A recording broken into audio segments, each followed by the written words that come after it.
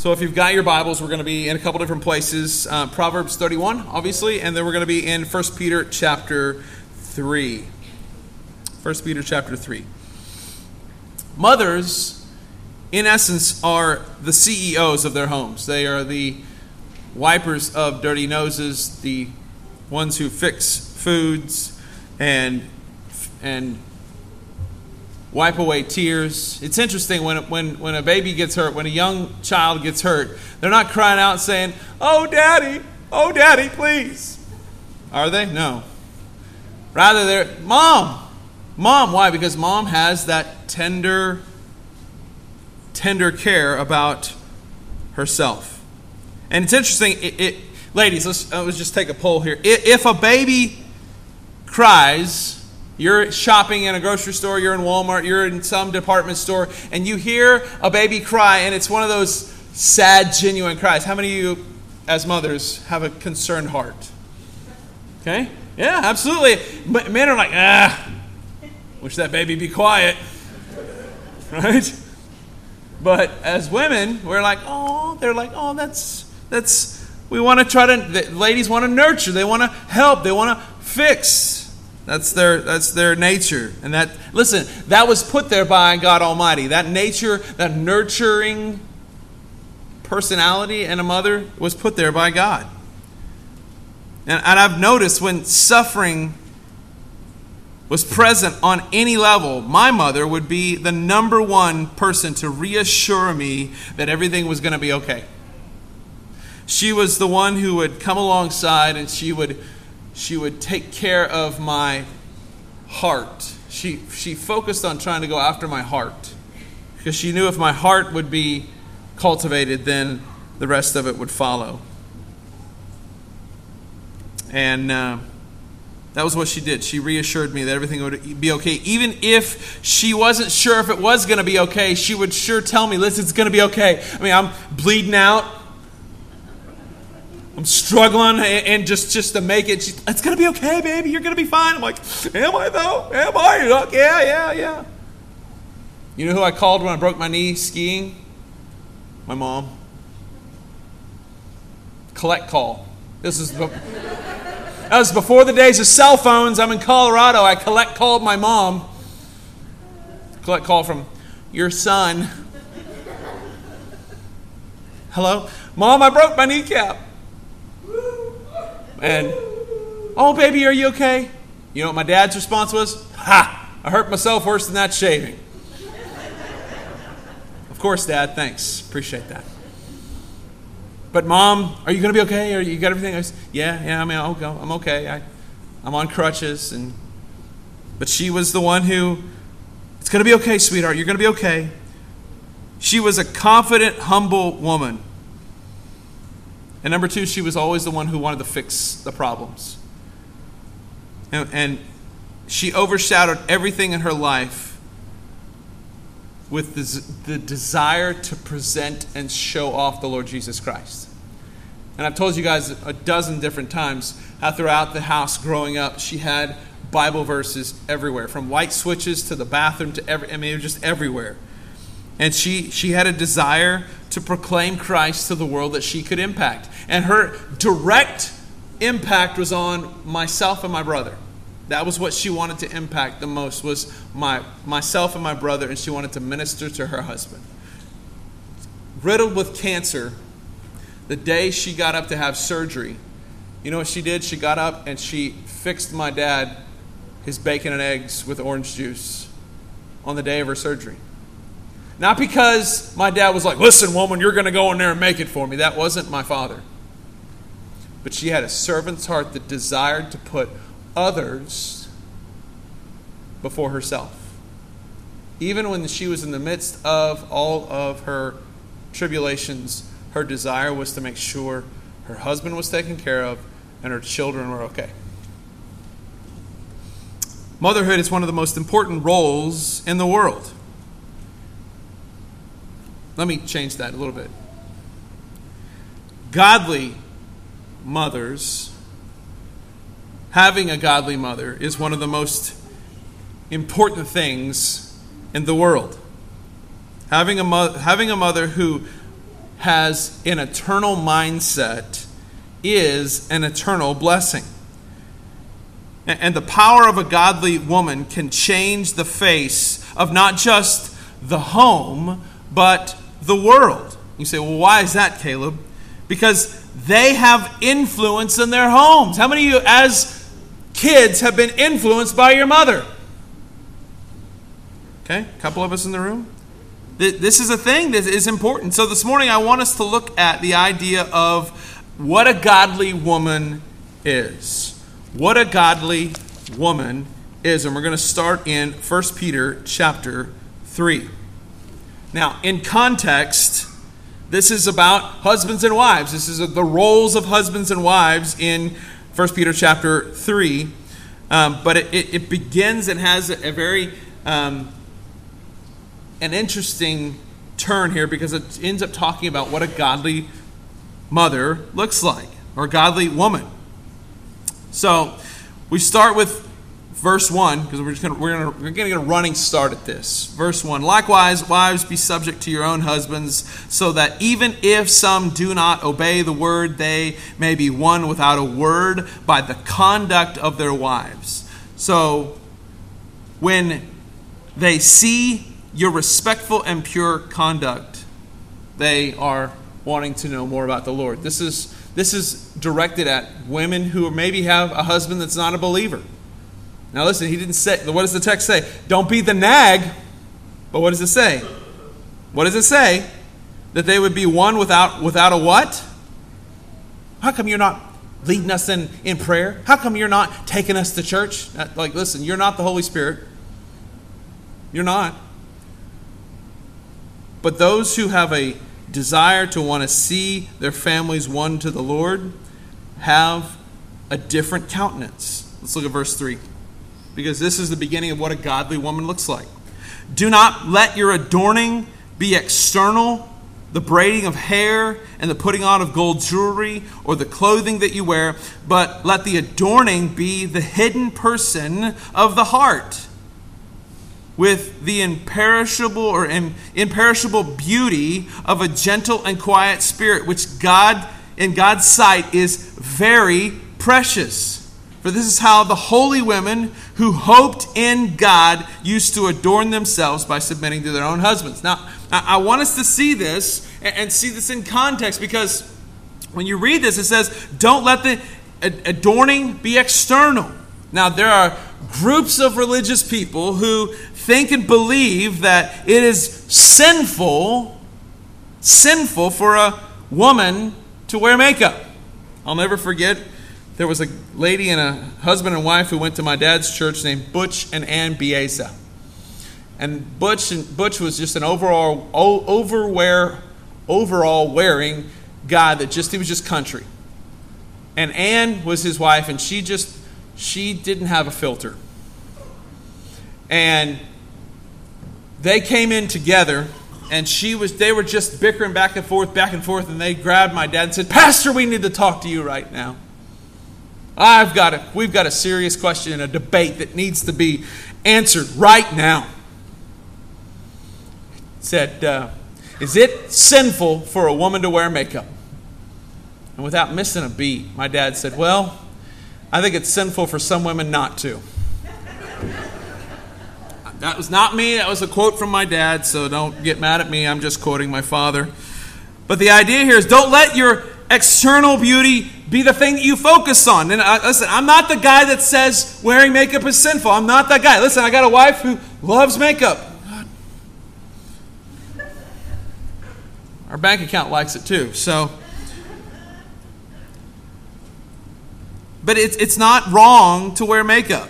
But if you unpack this in its original form here, Peter's saying, don't make the adorning of the outward person be the primary thing you focus on.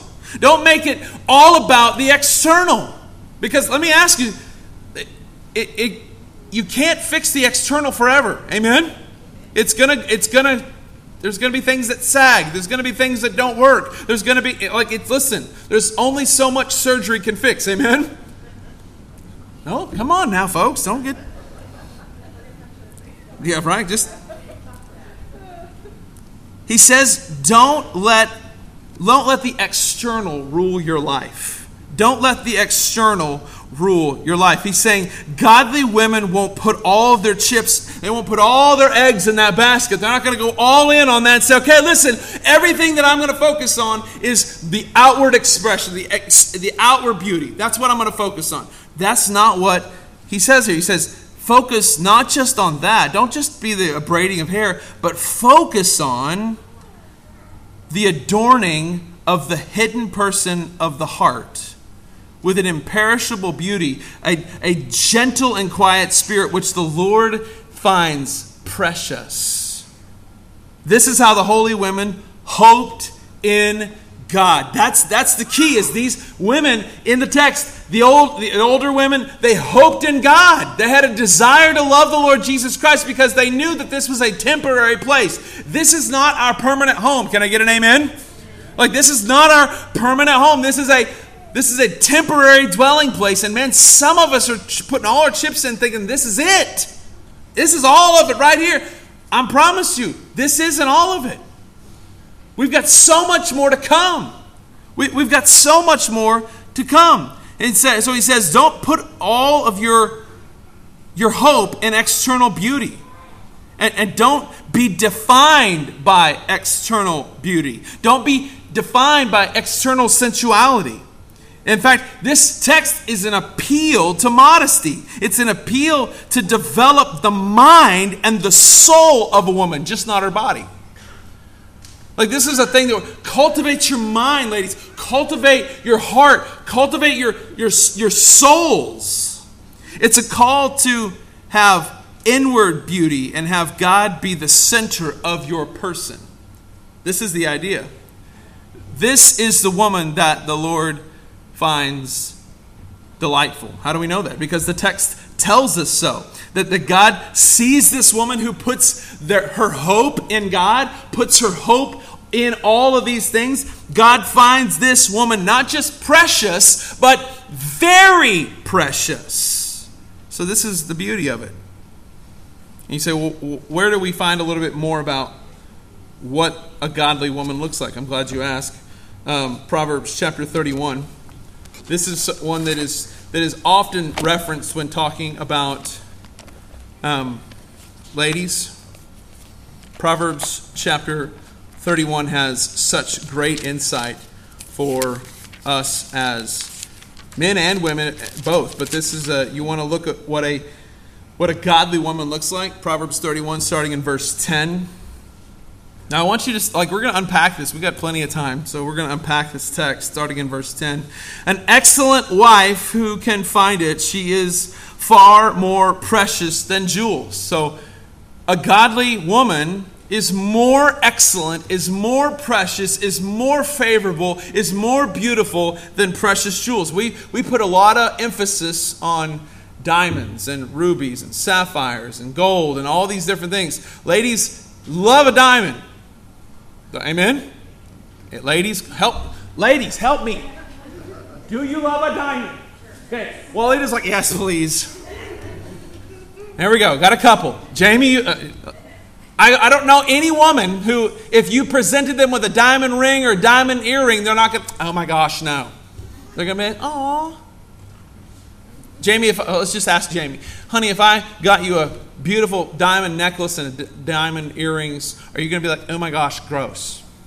What are you going to do? You're going to be thankful. Okay, so this is the idea here. But God says finding a godly woman is more excellent than these things. The heart of her husband trusts in her, and he will have no lack of gain.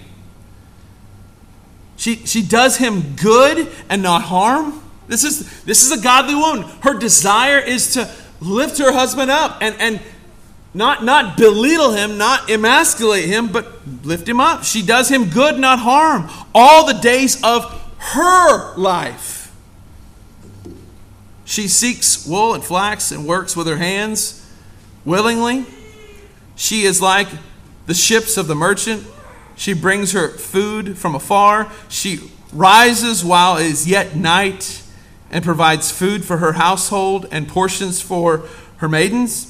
She considers a field and buys it. So this is a lady that is constantly having a mindset of, I've got things to do. I've got to take care of certain things. I mean, she's obviously into real estate here. She buys a field and considers it, buys it, and then she takes that and plants a vineyard. And why does she do this? Because her mindset is, I want to help my family. I want to make sure my family's taken care of. Any women in here?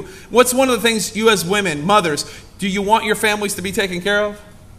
Amen, right? That's the desire. That's what a godly woman has. A godly woman wants to see her family taken care of. She considers this field. She buys it. And with the fruit of her hands, she plants a vineyard. She dresses herself with strength. And her arms are strong. So she's taking care of her physical body. She's not just laying around. She's actually her arms are strong. Why is she strong? So that she can help take care of the family. She perceives that her merchandise is profitable. Her lamp does not go out at night. This means that she is constantly looking for avenues to take care of her family. She puts her hands to the distaff, and her hands hold the spindle. She opens her hands to the poor and reaches out her hands to those that are needy. So she's not selfish. A godly woman has a desire to go and help those who are in need, the poor, those that may be a widow, children. We just brought up a whole group of ladies. And you want to get them fired up. Watch what happens if one of those kids that have been in our church is in need.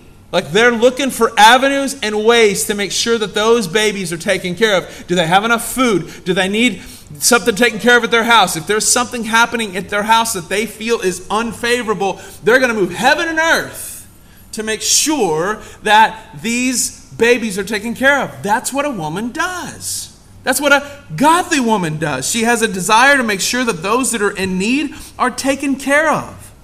So she lives in an open-handed status. She doesn't just have a closed hand. It's mine. It's all mine.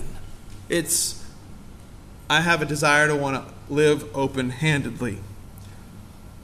She is not afraid of snow. Listen, I've seen some of you ladies when it snows. Listen, all right, we're going to get there. We're going to go. We're going to do these things. Not afraid of the snow. Why is she not afraid of the snow?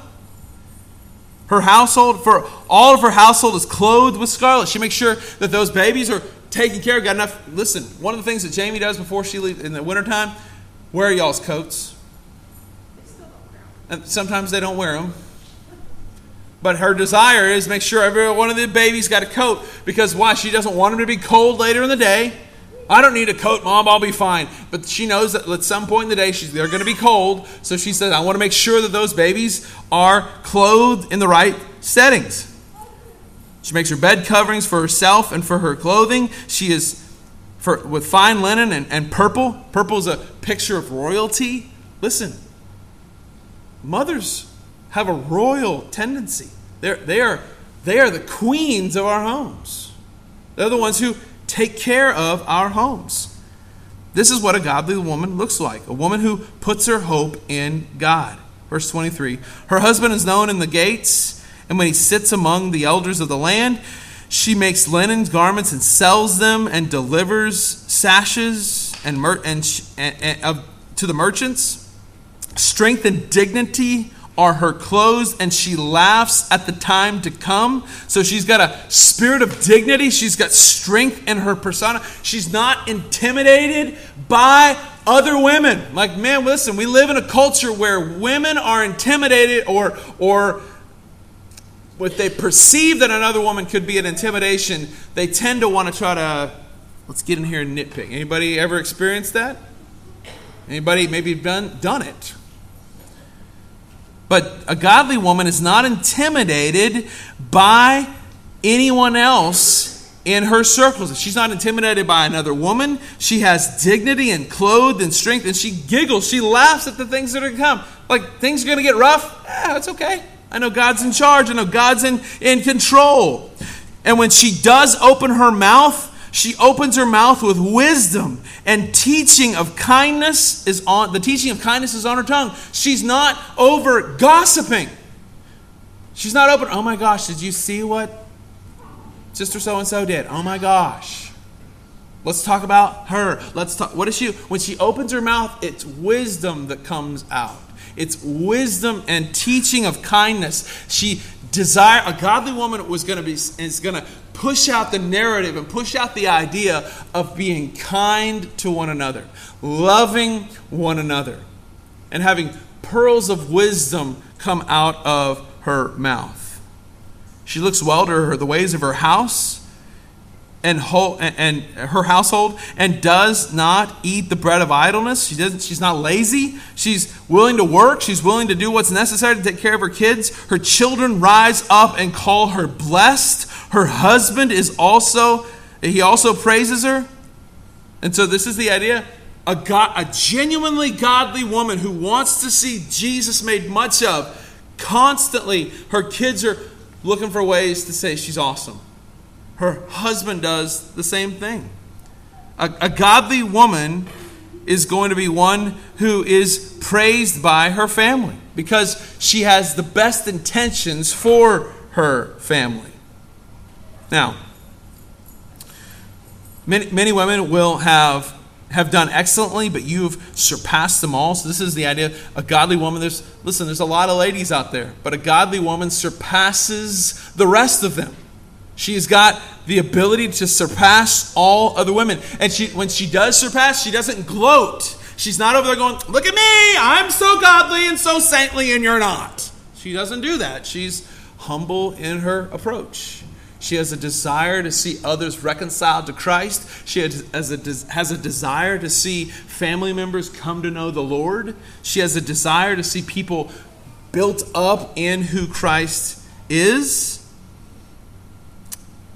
And the idea here is a godly woman is going to spend time with God. A godly woman spends time in God's Word. A godly woman spends time in prayer to God. And as a result of doing these things, when she speaks, the wisdom comes out of her mouth. Matt Chandler said this about this text. What's amazing is how self-assured this woman is because of the cultivation of her soul. Because when she opens her mouth, she speaks not only in wisdom, but in kindness. This means that she feels no need to, with her tongue, tear down other women who she views as a threat to her. So all the cattiness just disappears because she doesn't need to prove that she is better than anyone else. And she is not threatened by other women's talents or beauties because she has cultivated her own soul and not just her external beauty. She is confident in who Christ is in her. So the scripture here tells us to put our hope in God. Put our hope in the things of God, not just our external beauties, not just having the right look, but rather knowing that Christ is the one who has built us up. Titus chapter 2, we talked about this in Sunday school this morning. Titus chapter 2, verses 4 through 5 says, therefore, older women must train younger women to love their husbands and their children, to live wisely and to be pure, to work in their homes, to be good and submissive to their husbands. Then they will not bring shame on the word of God. This is what a godly woman looks like. They will, if they are, listen, if you're a young woman in here, get around an older godly woman. If you're an older woman in the Lord, find young ladies and share pearls of wisdom with these younger ladies. Listen, I'm going to tell you, growing up, having kids, I didn't know what I was doing. Jamie didn't know what she was doing. You know who we leaned on a lot for all of our information about how to raise kids in the Lord? Our parents. Jamie got in touch with my mom often and talked to my mom about, man, I'm at my wit's end. I want to break these kids. Anybody? Okay, nobody in the room is being honest right now. You never wanted to have a moment where you want... Come on, ladies, don't be afraid. This is a safe place. Just open your... It's okay. It'll be all right. But man, I'm telling you, she'd be on the phone bawling with my mom. I don't know what to do. Help. And you know what? My mom would come over and she'd say, this is how this works. This is how you hold the bottle. This is how this works. It's okay. I'm right here. This is how this works. If you're an older lady, find a younger lady and sow into them the things of the Lord Jesus Christ. Teach them the gospel. Teach them how to be gospel-centered wives and husbands, or wives and mothers. This is what it looks like. This is what the older women did. They trained up younger women. There has been an assault on the biblical idea of motherhood. And why do you think that is? Because the enemy knows that if he can destroy the home, then he can destroy the church. And if he can destroy the church, he can destroy the nation. And so, as the home goes, so goes the nation. And listen, we need a revival of biblical homes in our nation, where we have mothers and fathers who love the Lord Jesus Christ, who supremely love His Word, and they pursue the things of God and not the things of this world. Man, I just was talking with our Sunday school group this morning, and this is the idea in Proverbs chapter 1. You're all getting this one for free. It's not in my notes. This is the idea when sin entices a family member, when kids are enticed by sin. And listen, the world is doing their dead level best to entice your children to wander into sin.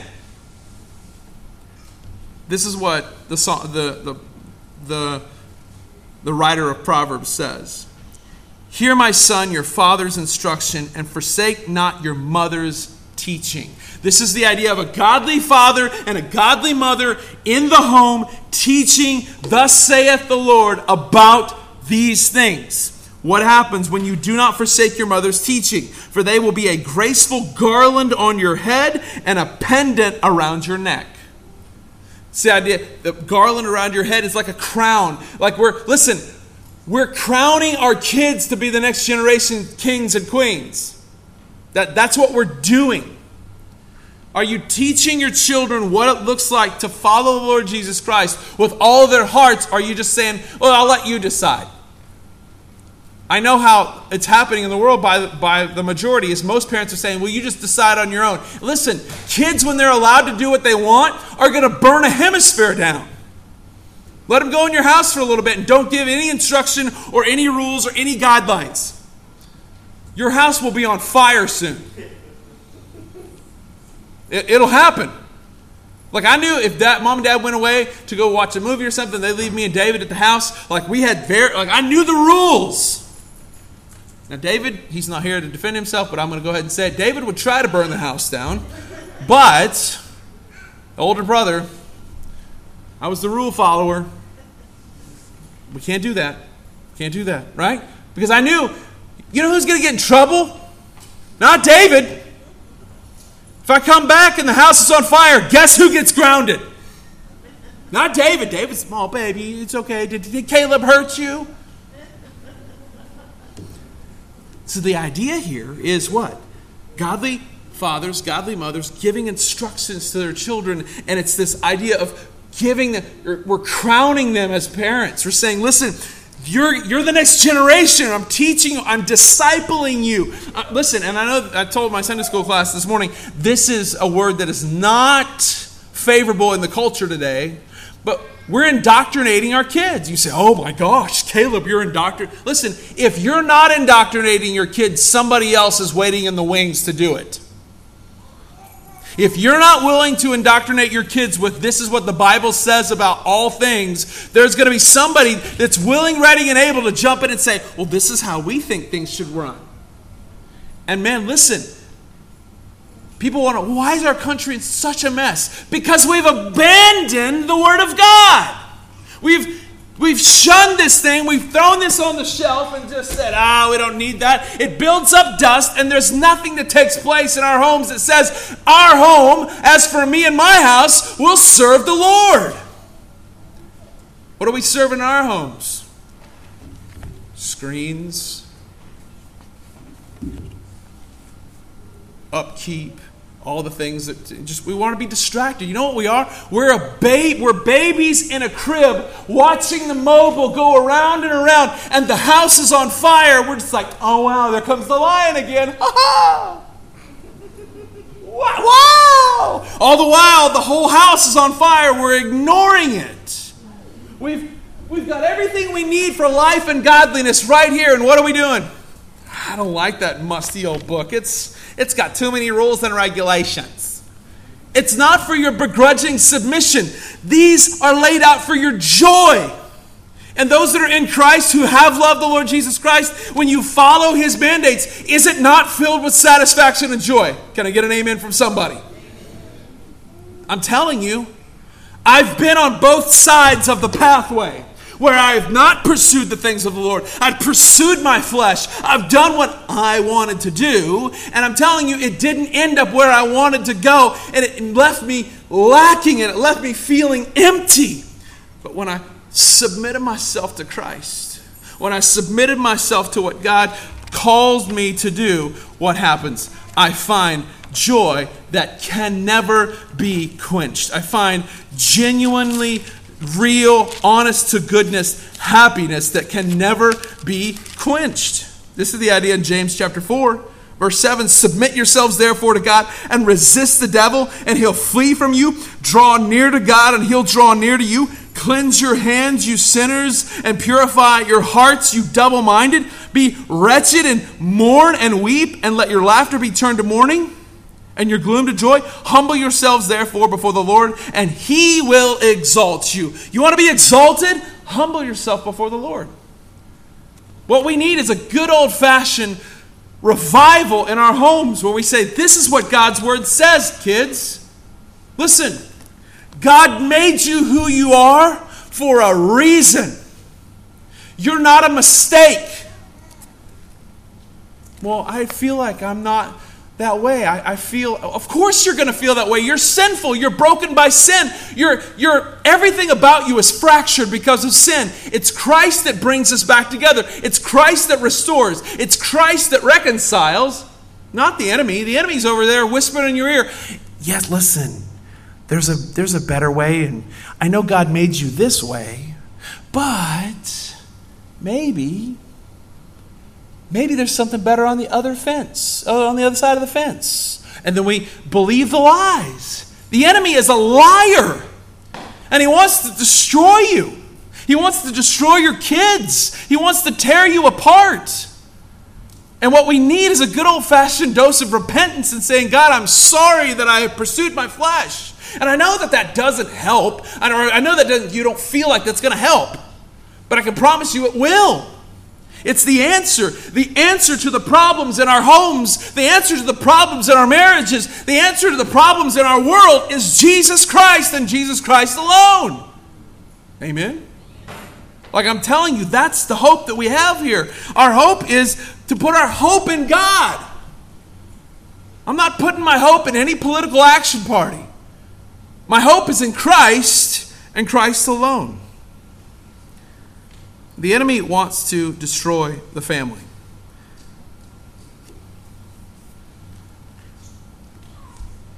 The enemy wants to destroy our homes.